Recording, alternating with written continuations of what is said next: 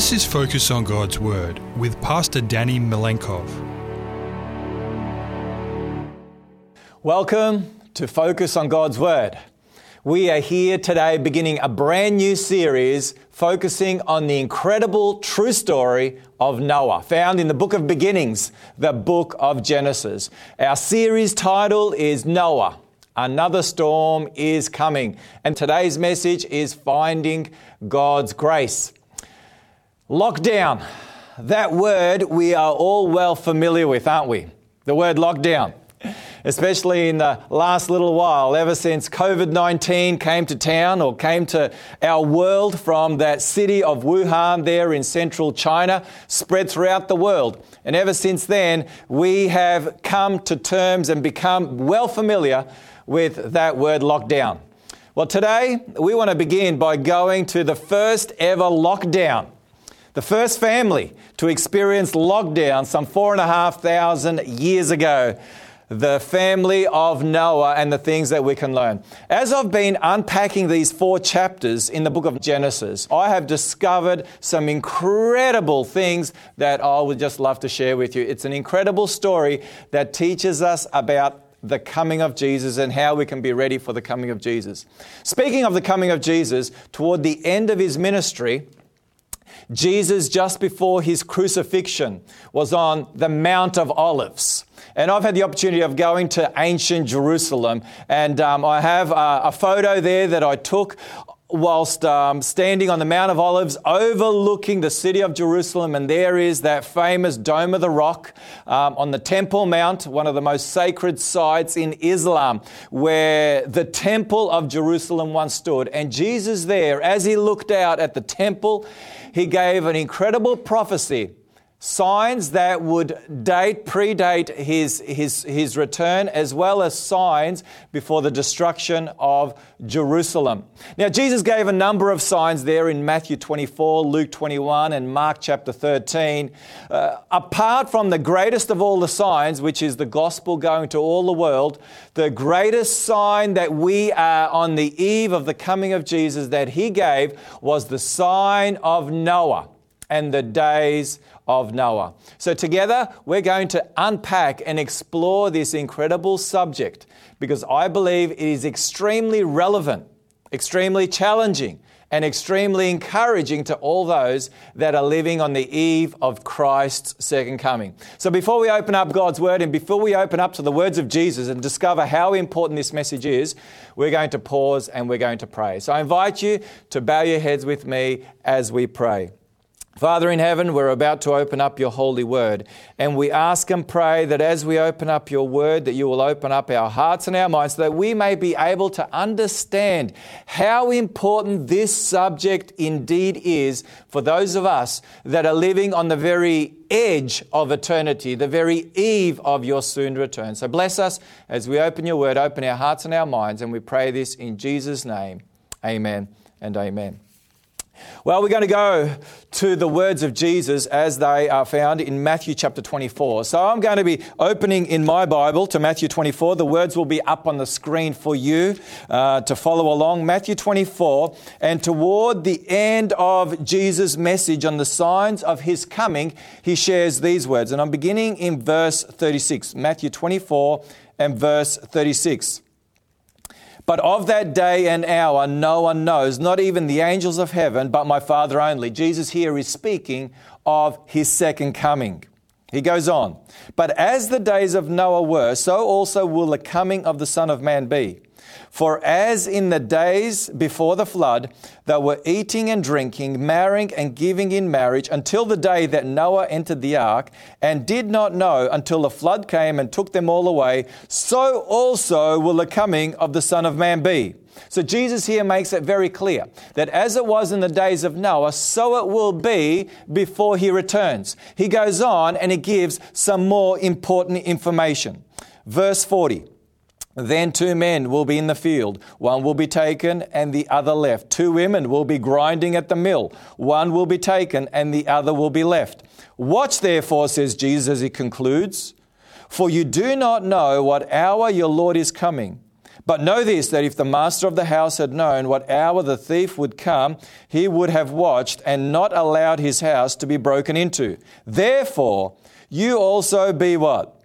Be ready, for the Son of Man is coming at an hour you do not expect.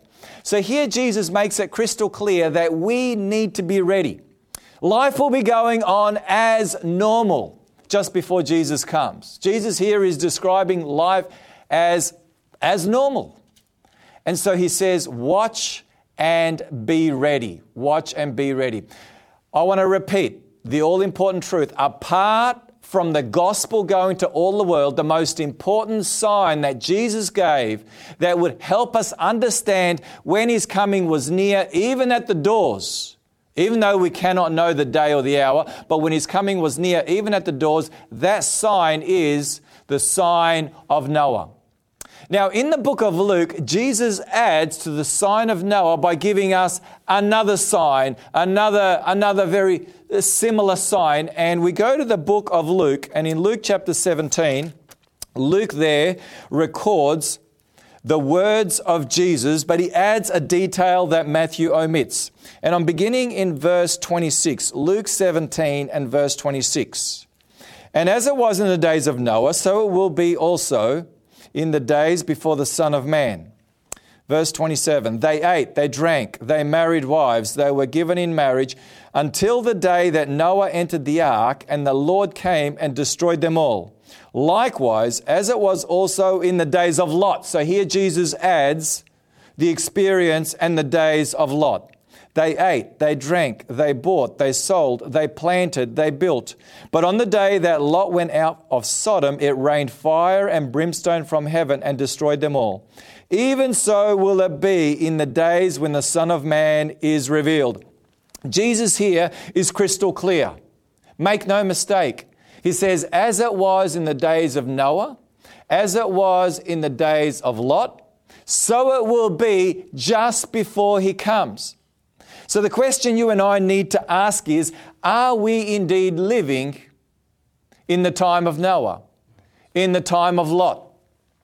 In this series, we're going to be focusing mainly on the days of Noah. However, based on the words of Christ, we will also be taking a look at some of those connecting points from the days of Lot, because these two stories have so many similar instances and so many similar examples of what it was like in the days of Noah and in the days of Lot. So what must I do to be ready? Another storm is coming indeed. Well, to begin with, we want to take a look at 3 key points that I have discovered as I've been going through the story of Noah and Lot. And here are the 3 all-important points. Firstly, the story of Noah clearly identifies Earth's final generation. Secondly, it enables us to know and understand how we can be ready when the Son of Man returns. And thirdly, it provides instruction on how we can prepare others for Jesus' soon return. These are 3 key points, and we're going to be unpacking these over the next 6 messages together from the story of Noah. These 4 chapters in Genesis, from Genesis 6 to Genesis chapter 9, are filled with everything that you and I need to know about the times that we are living in, and more importantly, how we can prepare ourselves as well as others for the soon return of Jesus. So let's go to the story of Noah. We're going to go to the book of Genesis, to the book of beginnings, and we're going to go to Genesis chapter 6 and verse 1, where the story begins. Genesis chapter 6 and verse 1. Now it came to pass, when men began to multiply on the face of the earth, and daughters were born to them. Here is a huge clue, a huge titanic clue that helps us to know right from the get-go that we are indeed living in the days of Noah. The Bible says that there was a multiplication of the human race on the face of the earth during the time of Noah. I looked up that word multiply. And the word multiply, the Hebrew word in Strong's Concordance, is defined as to multiply by the myriad. Now, I scratched my head, as some of you may be scratching your head, what does that word myriad mean? And so I looked up that word in the dictionary and noticed the dictionary.com definition of myriad: a countless or extremely great number of people or things. Now, does that describe our world today? Is our world exploding when it comes to its population? Indeed it is. Have a look at this graph. Here we have the world's population over the last 1,000 years. And you can see it was only up until about 200 years ago that we finally reached 1 billion people from the time of the flood. We don't exactly know how many people were around at the time of the flood, but we certainly know that from the flood to up until 200 years ago, it took us all that time to get to 1 billion people. And then have a look at the chart. It's just going up exponentially. And we're almost up to 8 billion people. So right from the very beginning, God says there will be a population explosion just before I return again. Now, not only was there a population explosion, not only did the people multiply, but in Noah's day, God blessed the people. That antediluvian race, as it's became known, were blessed by God in ways that you and I cannot imagine. They almost lived for 1,000 years. Their intellect was beyond what we can imagine. They had health and strength that, once again, we cannot imagine. They had the blessings and the resources that God provided here on this earth that was almost perfect. It was almost perfect. Yes, sin had invaded this world ever since Adam and Eve sinned, but this world was in such a beautiful state. It had never rained. Instead, there was a beautiful mist that came up that watered the earth, and this world was filled with great blessings. I just want to go to a classic on the story on Noah. It's the book Patriarchs and Prophets, written by the inspired Christian author Ellen White more than a century ago. And she gives us some insight as to the kind of world that existed before the flood. Notice these words. She writes, "There were evident tokens of decay, but the earth was still rich and beautiful in the gifts of God's providence. The hills were crowned with majestic trees supporting the fruit-laden branches of the vine. The vast garden-like plains were clothed with verdure and sweet with the fragrance of 1,000 flowers. The fruits of the earth were in great variety and almost without limit. The trees far surpassed in size, beauty, and perfect proportion any now to be found. Their wood," notice these words, "their wood was of fine grain and hard substance, closely resembling that of stone, and hardly less enduring. Gold, silver, and precious stones existed in abundance. The human race yet retained much of its early vigor.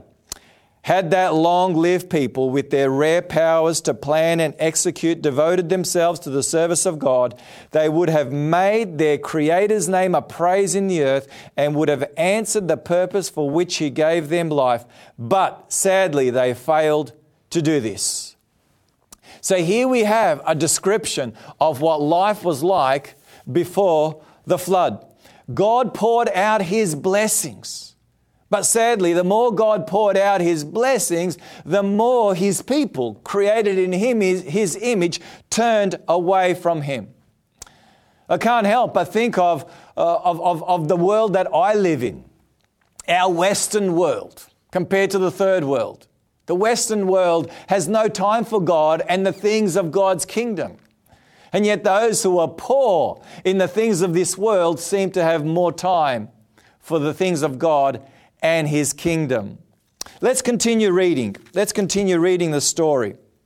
Back to Genesis chapter 6, and we'll begin in verse 1 once again. "Now it came to pass, when men began to multiply on the face of the earth and daughters were born to them, that the sons of God saw the daughters of men, that they were beautiful, and they took wives for themselves of all whom they chose." Now the Bible here says that at this time the sons of God came into the daughters of man and they had children. Now, there are many who mistakenly believe that the sons of God reference here is to angels, that fallen angels somehow came together and they formed unions with human beings, and that through that they had children. That's not what the Bible here is teaching at all. The sons of God here is simply a reference to those that chose to be faithful to God. The daughters of men is a reference to the opposite, those who chose not to be faithful to God. Throughout Scripture, God is dealing with opposites. You can go through the entire Scriptures and you're dealing with opposites, truth and error, light and darkness. The book of Revelation is a classic example of that. So how do we know what this reference is in regards to the sons of God and the daughters of men? It's actually quite simple. All you need to do is you need to go back to the previous two chapters, chapter 4 and chapter 5. And in chapter 4 there we have Adam and Eve who have two sons. And what were their names? Cain and Abel. Cain and Abel. Cain killed his brother Abel.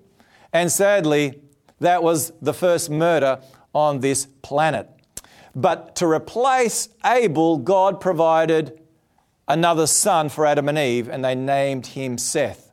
And so in Genesis chapter 4 and Genesis chapter 5, you have the lines of Cain. Firstly, the line of Cain is described. Then you have the line of Seth. The line of Cain is the reference to the daughters of man. The line of Seth is the reference to the sons of God. In fact, that term sons of God appears throughout the Old Testament and the New Testament in relation to God's children. Sometimes children of God is used in that way. When we take a look at these two different lines, we discover that there are very clear differences between the two lines. If we take a look at Cain's line, let's firstly go to Cain's line. In Genesis chapter 4 and verse 16, Genesis chapter 4 and verse 16, we read these words regarding Cain. Then Cain went out from the presence of the Lord and dwelt in the land of Nod on the east of Eden. Well, before we go any further, the reference here to Cain, by the way, Cain, do you know what his name means? His name means one who has been given to me by the Lord. You know, the Lord has provided. The Lord has provided. You can read about that in Genesis chapter 4, verse 1, where after Eve bore Cain, she said, I have acquired a man from the Lord. In fact, the original is, I have acquired a man, the Lord, the Lord. Eve believed, according to the name of Cain that she gave to her firstborn son, that he was to be the promised Messiah, the promised Messiah, the Lord. And so that's how she named him. But that was to be, sadly, the greatest disappointment of her life. And it says that Cain went out from the presence of the Lord. He left the presence of the Lord. And he went and dwelt in the land of Nod. That word Nod means wandering. And it really is the message. When we leave the presence of the Lord, we go what? Wandering. We go wandering. And that's exactly what happened with Cain. The Bible goes on in verse 17, and Cain knew his wife, and she conceived and bore Enoch. And he built a city and called the name of the city after the name of his son Enoch. So Cain has a son. He calls him Enoch, and he builds a city, and he names the city after his son. In opposition to what God said, which was to be fruitful and multiply and fill the earth, spread out over all the earth. Also in Cain's line, we discover that they were involved in polygamy against God's original plan. In Genesis 6:2, in fact, it says, as we read earlier, that the daughters of men saw that the sons of God saw that the daughters of men, that they were beautiful, and they took wives for themselves. Polygamy. God's plan was one man and one woman. If God wanted Eve to have more than if God wanted Adam to have more than one wife, he would have taken 2 ribs out. Isn't that right? Rather than 1 rib. In Genesis chapter 4, verse 19, as part of Cain's line, we find an individual called Lamech. And this is what it says. Then Lamech took for himself 2 wives. The name of one was Adah, and the name of the second was Zillah. This is fascinating. Not only that we have polygamy here for the first time in Scripture, in Cain's line, which was against God's plan, but we have 2 women named. In fact, there's another woman that's named in Cain's line. You won't find any women named in the line of Seth. Now, that's very significant, which we're going to get to in just a moment. But we also discover this individual Lamech. He was someone who is described as violent, revengeful, boastful, and a law unto himself. Jesus says that they married wives. If you read about that in Luke 17:27. So let's take a look at the line of Seth. The line of Seth. Well, before we do the line of Seth, I do need to add one more point. When you take a look at the line of Cain, you discover that in the line of Cain there, the focus is on the here and now and the temporary. There is a city that is built. Okay, there's also animal husbandry. Nothing wrong with that, but the focus is on the here and now. There is musical instruments. There's metal work, and there's the things of the here and now. We'll discover that in the line of Seth, it is very different. So let's go to the line of Seth in Genesis chapter 4 and verses 25 and 26. And notice the significant difference here. And Adam knew his wife again, and she bore a son and named him Seth.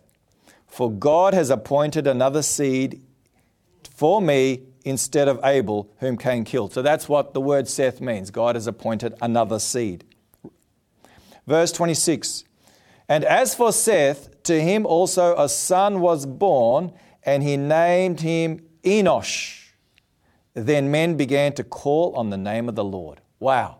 So we have Cain described as his first son is named after a city that he builds for himself. It reminds us of the Tower of Babel and the builders who wanted to make a name for themselves. Whereas Seth here, he has a son called Enosh, and I looked up that word, and the word Enosh means frail and mortal man. Frail and mortal man. So we have the message of dependence upon God. Frailty. Enoch. Enosh. We also discover here that the people began to call on the name of the Lord. Seth's line are calling on the name of the Lord. In Scripture, to call on the name of the Lord is often associated with a sacrifice to the Lord. It's associated with building an altar to the Lord. So what is the focus? The focus is on God and the things of God. Not the temporary things of the here and now as in the line of Cain, but the things of God. And as you go through the genealogy of Seth, you discover it begins with Adam in the following verses, and the image of God is coming through, the image of one man and one woman, and marriage and the family is coming through. And there are 2 individuals that have descriptions associated with them. One is Enoch, who walked with the Lord, and the other one is Noah, who the Lord brought into this world as a comfort. And we'll look at that later on. So we have these 2 very different lines. So what was it that brought about the downfall of the sons of God and the descendants of Seth? Chapter 6, verse 2. Notice what it says. It says that the sons of God saw the daughters of men, that they were beautiful, and they took wives for themselves of all whom they chose. They entered into polygamous marriages and relationships, and they were caught up in the beauty of the daughters of men. That word there, beauty, is the same word that is used to describe Eve when she sees the tree that God said, don't eat from this tree, but it was pleasant to the eyes. That's the same word there that is used. It's interesting that the three women in Cain's line, their names are descriptors of outward beauty. All three of those women, I don't have time to unpack that right now, but all three women, their names are descriptors of beauty, outward beauty. So what's taking place here? God is watching the ultimate crisis unfold before his very eyes. And what's the ultimate crisis? The ultimate crisis is these two lines that were to remain separate.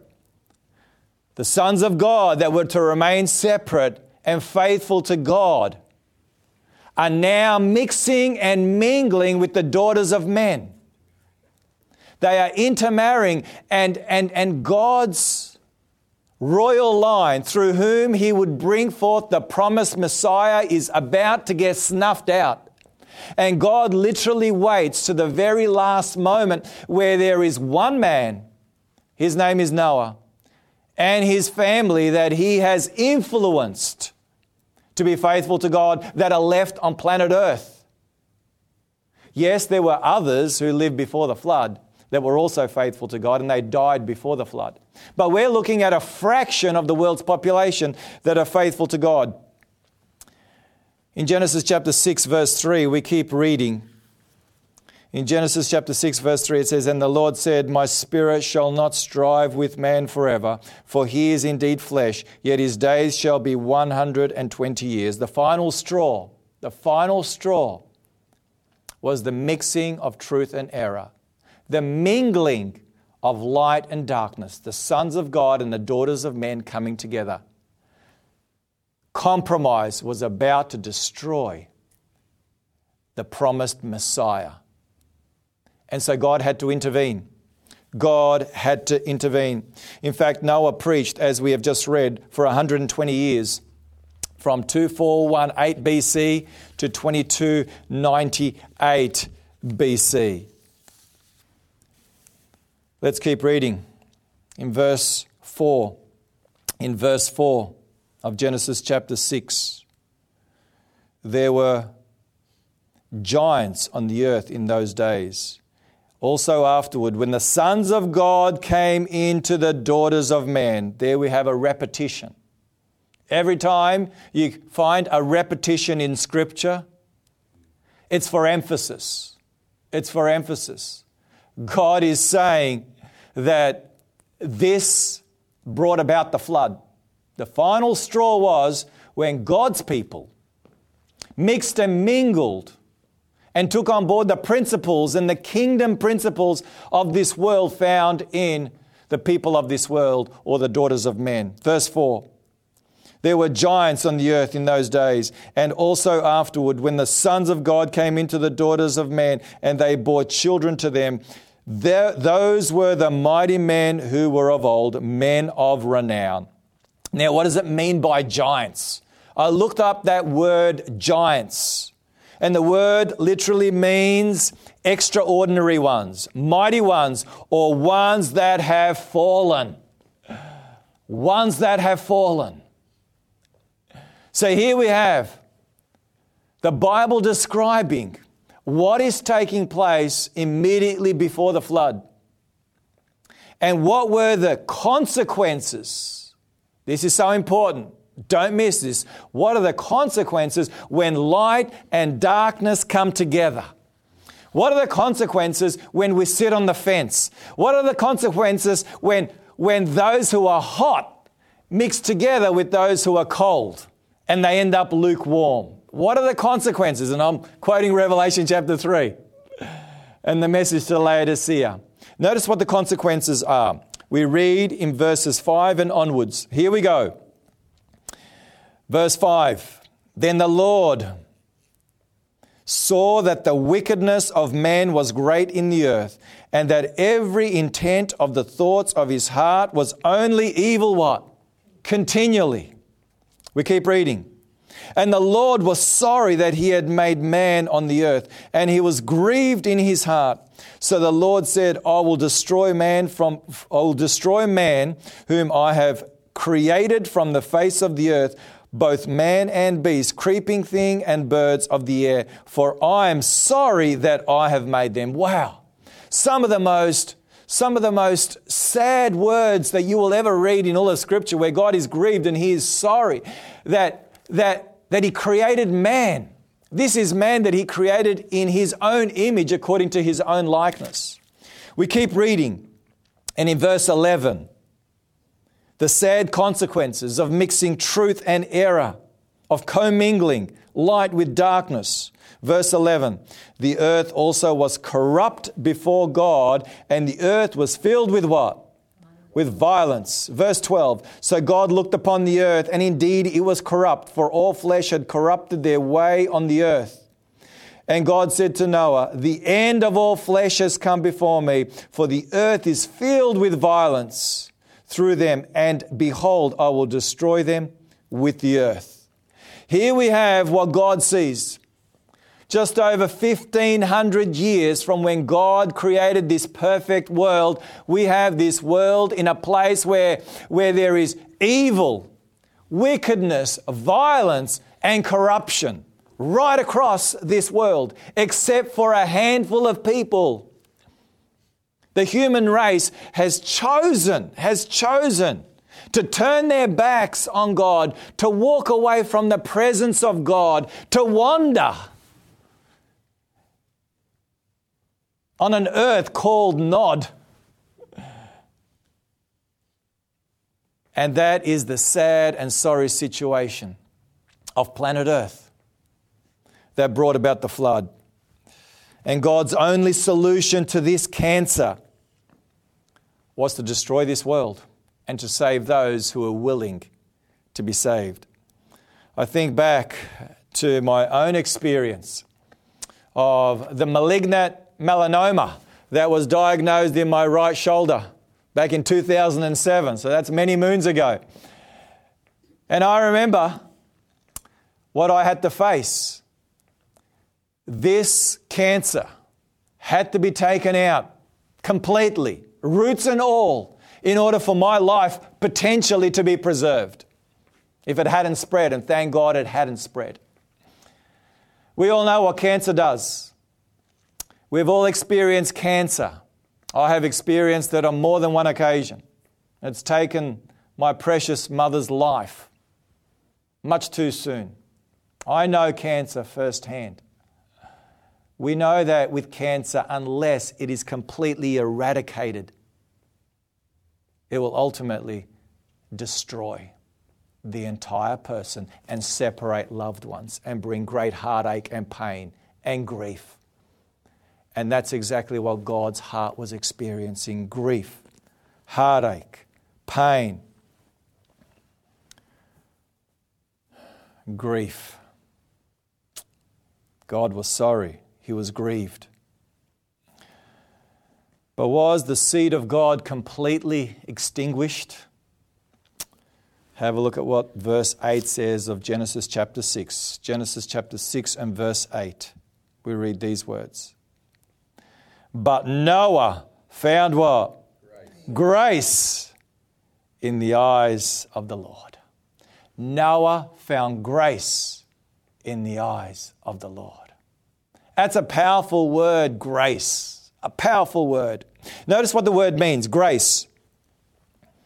It means to receive kindness and favor, acceptance, something pleasant or precious, something we don't deserve. That's what grace is. As someone put it, grace. You could use it as an acronym. God's reward at Christ's expense. That's grace. That's grace. Notice it says that Noah found grace in the eyes of the Lord.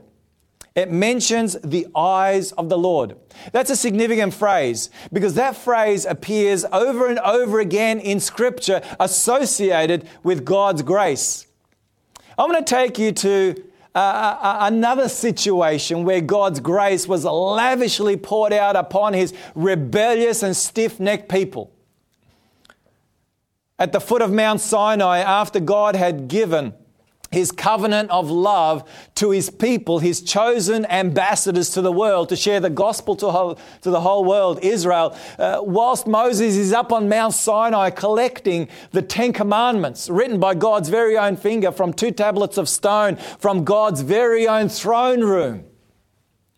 The people down below have broken the covenant. They've smashed the covenant. They've destroyed the covenant by erecting a golden calf. And so Moses goes and he pleads with God, and he goes to God's soft spot. And you know what God's soft spot is? It's grace. It's grace. And notice what we read. We read Moses' interaction with God. And we read these words in Exodus chapter 33. Follow along with me. Exodus chapter 33, verse 12. Then Moses said to the Lord, "See, you say to me, bring up this people, but you have not let me know whom you send with me. Yet you have said, I know you by name, and you have also found" what? "Grace in my sight." Notice how many times this phrase appears in the next few verses. We keep reading. Verse 13. "Now therefore I pray, if I have found grace in your sight, show me now your way, that I may know you, and that I may find" what? "Grace in your sight, and consider that this nation is your people." Verse 14. "And he said, my presence will go with you, and I will give you rest." By the way, the name Noah means rest. It means rest. Let's keep reading. Verse 15, "Then he said to him, if your presence does not go with us, do not bring us up from here." Hang on a minute. What did we read earlier about Cain? Cain walked away from the presence of God, and Moses is saying that unless your presence is with us, we are not going anywhere. We're not going anywhere. We need your presence. We keep reading. "For how then will it be known that your people and I have found grace in your sight, except you go with us? So we shall be separate, your people and I, from all the people who are upon the face of the earth." And then verse 17 we read, "So the Lord said to Moses, I will also do this thing that you have spoken, for you have found" what? "Grace in my sight, and I know you by" what? "I know you by name." And name in the Bible is more than just a name. Name in the Bible represents character. It represents what? Character. And God says to Moses, you love your people. You have my character because I love this stiff-necked, rebellious people. And yes, I will provide my grace. They too will find grace in my sight. What does the Bible say about Noah? Noah found grace in the sight of the Lord. Noah not only found grace, Noah was a man of grace. Notice what it says about Noah in Genesis 6 verse 9. It says, this is the genealogy of Noah. Noah was a just man, perfect in his generations. Noah walked with God. That word there, just, can also be translated righteous. Righteous. In fact, in Genesis chapter 7 verse 1, that's exactly how that word is translated. Notice Genesis 7 verse 1. It says, "Then the Lord said to Noah, come into the ark, you and all your household, because I have seen that you are" what? "Righteous before me in this generation." Noah was a man of righteousness who preached a message of grace based on the righteousness of God.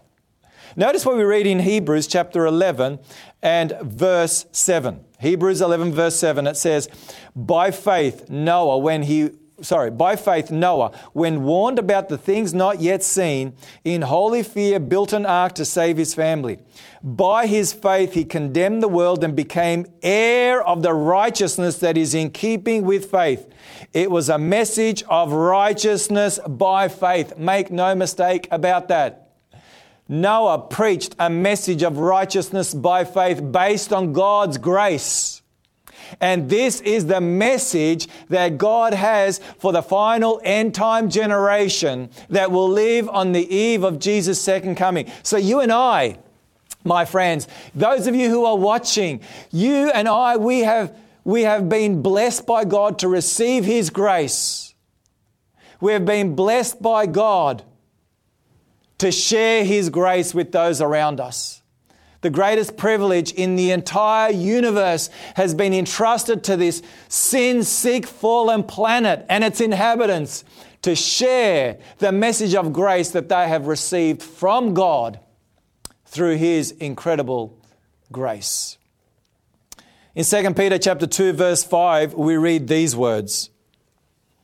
And did not spare the ancient world, but saved Noah, one of 8 people, a preacher of righteousness.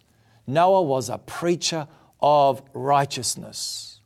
Those who are saved by God's grace, those who experience the righteousness of God will share that message far and wide. That is why Noah invested his entire life, he invested his entire resources in the salvation of souls. In Romans chapter 1, verses 16 and 17, we read these words. The Apostle Paul here unpacks the gospel of Christ, and he uses these words, for I am not ashamed of the gospel of Christ, for it is the power of God to salvation for everyone who believes, for the Jew first and also for the Greek. And notice what the gospel of Christ is. For in it, that is in the gospel of Christ, the righteousness of God is what? Revealed from faith to faith, as it is written, the just shall live by faith. So what is the gospel of Christ? The Apostle Paul tells us he's not ashamed of the gospel of Christ because it is the righteousness of God that is revealed by faith. And Noah was a man of faith. A man of faith. And in the context of the story of Noah, Peter makes an appeal to those that will be living, especially at the end of time. And notice the words of Peter in 2 Peter chapter 3, verse 9. The context is the second coming and the days of Noah. And we're going to look at that on another occasion. But notice this verse. In verse 9, it says, the Lord is not slack concerning His promise, as some count slackness, but is long-suffering toward us all, not willing that any should perish, but that all should come to repentance. So what's God's plan for you and I? It's to receive what? God's grace. And to share it with those around us. For God is not willing that any should perish, but that all should come to repentance. So the question is, how can I receive God's grace? How can I receive God's grace? How can I find God's grace? It's there. How can I? Genesis 6:9, back to the story of Noah. It says, this is the genealogy of Noah. Noah was a just man, perfect in his generations. Noah did what? He walked with God. He walked with God. That's the focus that I want to focus in on right now. He walked with God. There is one other individual in the line of Seth that you read about in Genesis chapter 5 that also walked with God, and it's mentioned not once but twice. And his name was what? Enoch. Enoch walked with God. There are others like Abraham that walked with God, and others in scriptures. What does it mean to walk with God? It means to be faithful to God. It means to honor God. It means to love God with all your heart, with all your soul, with all your strength, with all your might, as Jesus put it. To walk with God means that you make a decision that you want to live your life in harmony with the principles of God's kingdom, and you will turn your back on the principles of this world, this fallen world that is coming to destruction. Another storm is coming. Another storm is coming. Jesus told us that. The whole of Scripture tells us that. The only way to be ready for the storm that is on the horizon, and I believe that it will be here sooner than we think, is to fully put our faith and trust in God. There is no other way. There is no other way. Noah put his full faith and trust in the word of God. It says in Genesis 6, verse 22, thus Noah did according to all that God commanded him, so he did. In Genesis 7:5 it repeats, and Noah did according to all that the Lord commanded him. God said, build a boat. And God told Noah how to build this boat. 450 feet long, some 75 feet wide, some 45 feet high, 3 stories, 1 door in the side.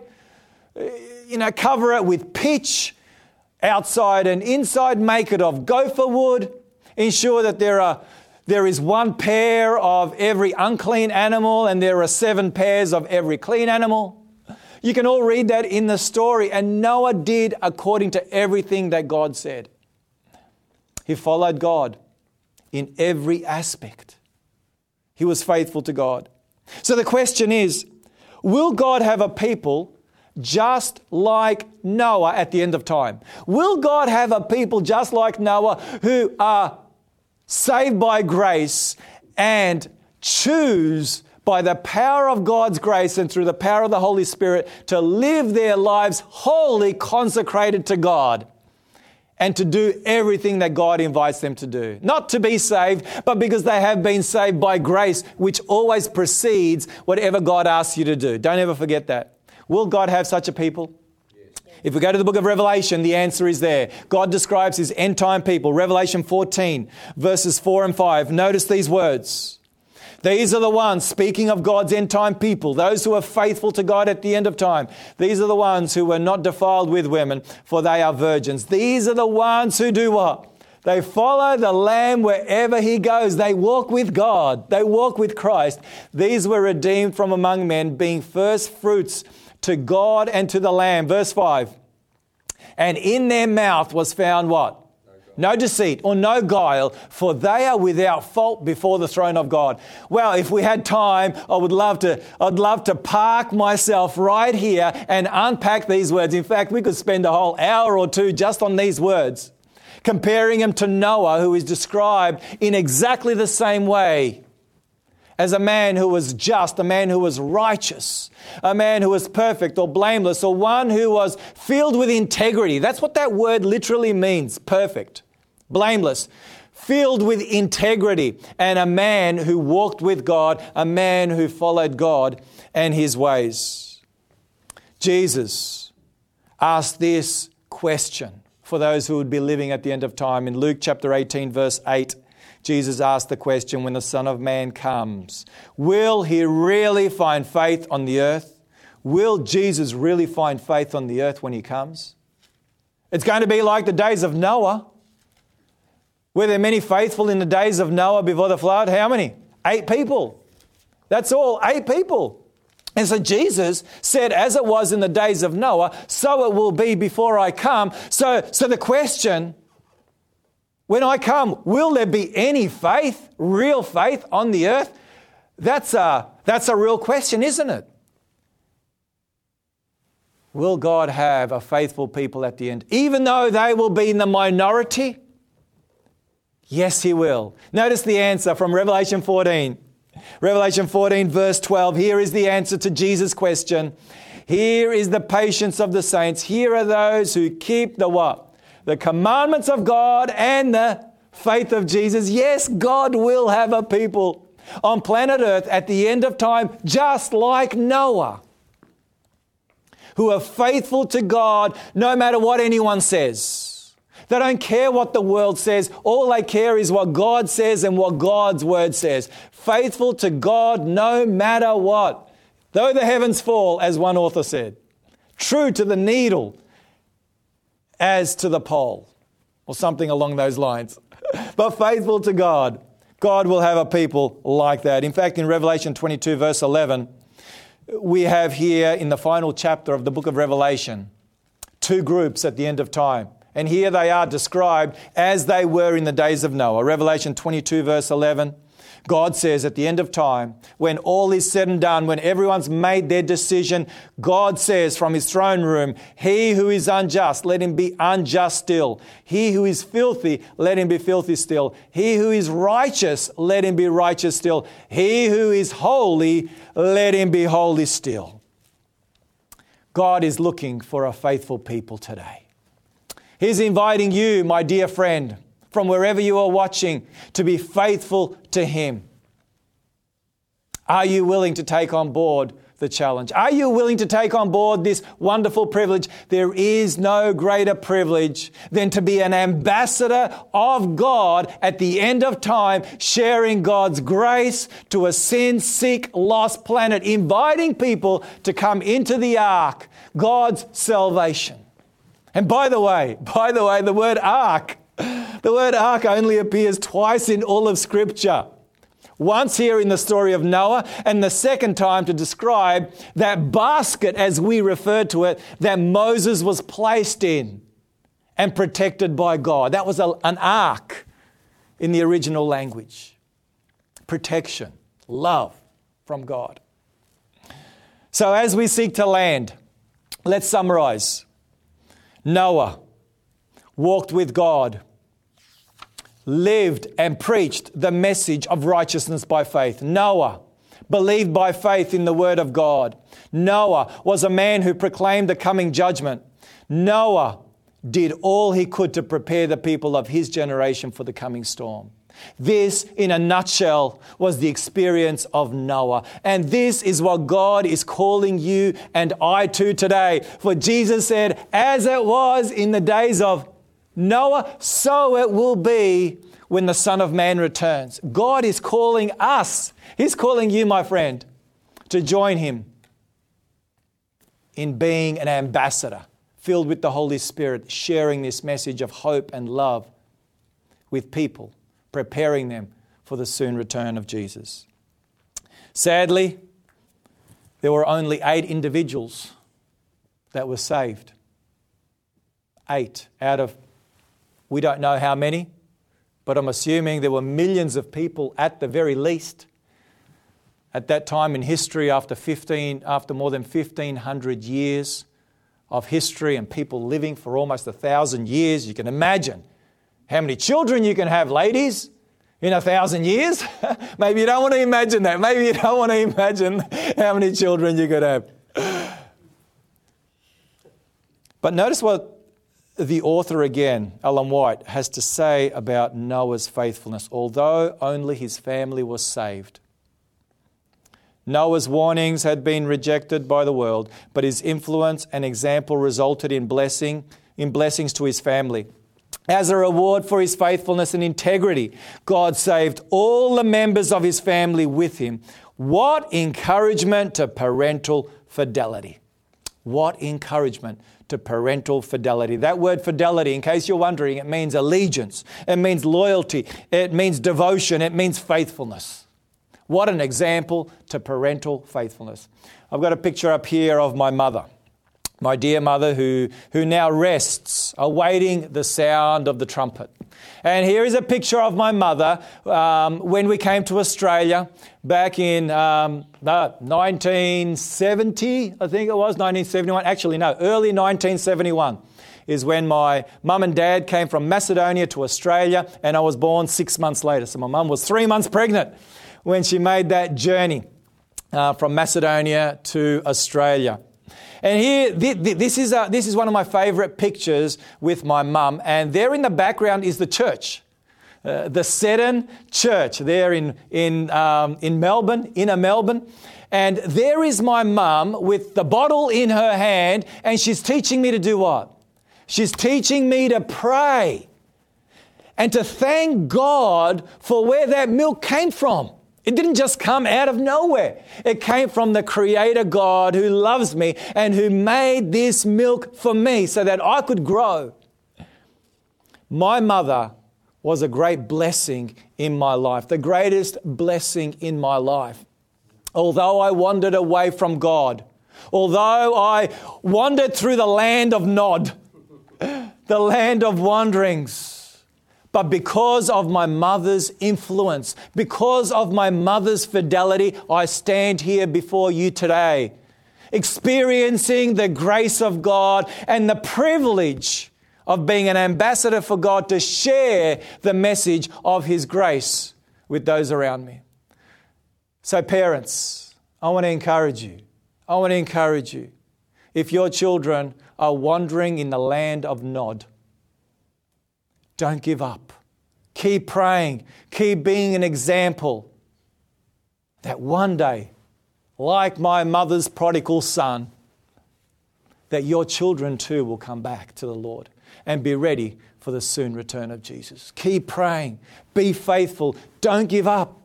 Don't give up. Keep praying and be an example. And I believe God will answer your prayers. Today, God is inviting us to choose to be part of His end time Noah generation. In Genesis chapter 7, verse 1, God says to Noah, "Come into the ark, you and all your household, because I have seen that you are righteous before me in this generation." Come, come. Jesus in Matthew 11:28, He says, "Come unto me, all you who labour and are heavy laden, and I will do what? I will give you rest." And the final invitation in all of Scripture by God is in Revelation 22, verse 17. The final invitation, and notice the final invitation of God, and the Spirit and the bride say what? Come. And let him who hears say, come. And let him who thirsts, come. Whoever desires, let him take the water of life what? Freely. Come, come, come. God is inviting you to come. There is only one way to be saved at the end of time. There is only one ark. There was only one ark 4,500 years ago, and there is only one ark today, and that ark is Jesus Christ. Make no mistake, that ark is Jesus Christ. There is salvation alone in Jesus Christ. He's inviting you today to come, come, come. The Father, the Son, the Holy Spirit, all of heaven say, come, come, come.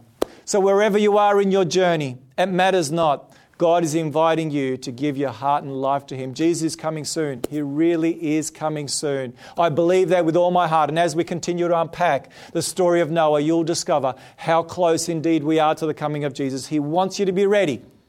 He wants all of us to be ready. And He wants us to be His ambassadors, filled with His Holy Spirit, to prepare others for the soon return of Jesus. Won't you come? Won't you come? Let's pray together. Father in heaven, we want to thank you so much for the blessings of Jesus. We want to thank you so much that Jesus gave us words of encouragement, that He said that as it was in the days of Noah, so it will be before I come. If there was grace to be found in the days of Noah, there will be grace to be found in the days before I come. Father, today we come. We don't deserve grace, but we come asking and pleading for it because of your great love and mercy. We pray that you will bless us and fill us with your grace. In Jesus' name we pray. And everybody said, amen and amen and amen.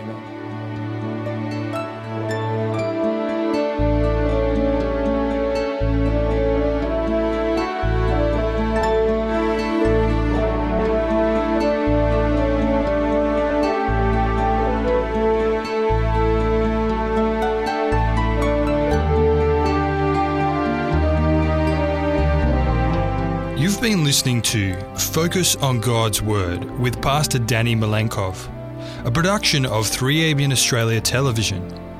If you have any comments or questions, send an email to radio@3abnaustralia.org.au.